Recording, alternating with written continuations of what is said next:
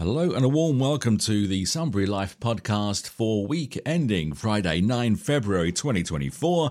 My name is Steve Hart and I hope you've had a lovely week. Now, more details of the proposed waste-to-energy plant on the edge of Sunbury have been revealed by waste management firm High Quality. The company operates a landfill at Sunbury Road, Buller, and wants to expand its operation at the 256-hectare site during the next 6 years. It proposes to build a rubbish incinerator requiring 180,000 litres of water a day, and the incinerator will feature a 50-metre tall chimney. In addition, the company wants to expand its quarry, build a hazard waste treatment facility and a mud washing operation. It's a big story. Check it out at SunburyLife.au. State Liberal MP Wendy Lovell spoke up for the family of James Ness this week following reports his grave was desecrated by maintenance workers. Imagine the shock and horror Dennis Ness felt when he returned to visit his son's grave and found the side of the grave looking like an excavation site. James's grave and the grass area surrounding it had been dug up and deep holes had been drilled into it. The holes had been filled with concrete and steel rods were protruding from them. Mr. Ness was convinced that one of the rods had gone straight through the foot of James's coffin, as fragments of wood and metal that were later confirmed to be from James's coffin were found in the dirt on the surface of the grave. That's MP Wendy Lovell speaking in Parliament.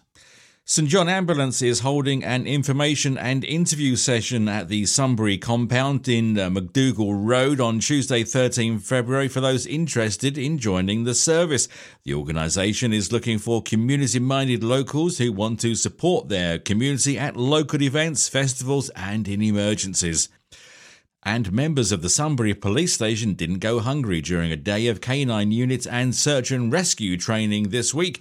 Volunteers from the Rapid Relief Team were on hand to serve up hot meals and refreshments. Now looking ahead, on Saturday, April 13, Hume City Council is putting on a festival at the Nook in Sunbury as a way to mark the 50th anniversary of the iconic rock festivals of the 1970s. Details are thin right now, but as soon as we know, you'll know. Do keep an eye on our events calendar at SunburyLife.au, and if you have an event coming up, you can use the form on our site to send through your details for free publication. Coming up next week, Tuesday 12 February, will be the first meeting of Hume City Council. They're your council. You should take an interest in what they're doing and what they're discussing. You can watch it all online via the council website, but Sunbury Life will be covering the meeting and we'll tell you what went on next week.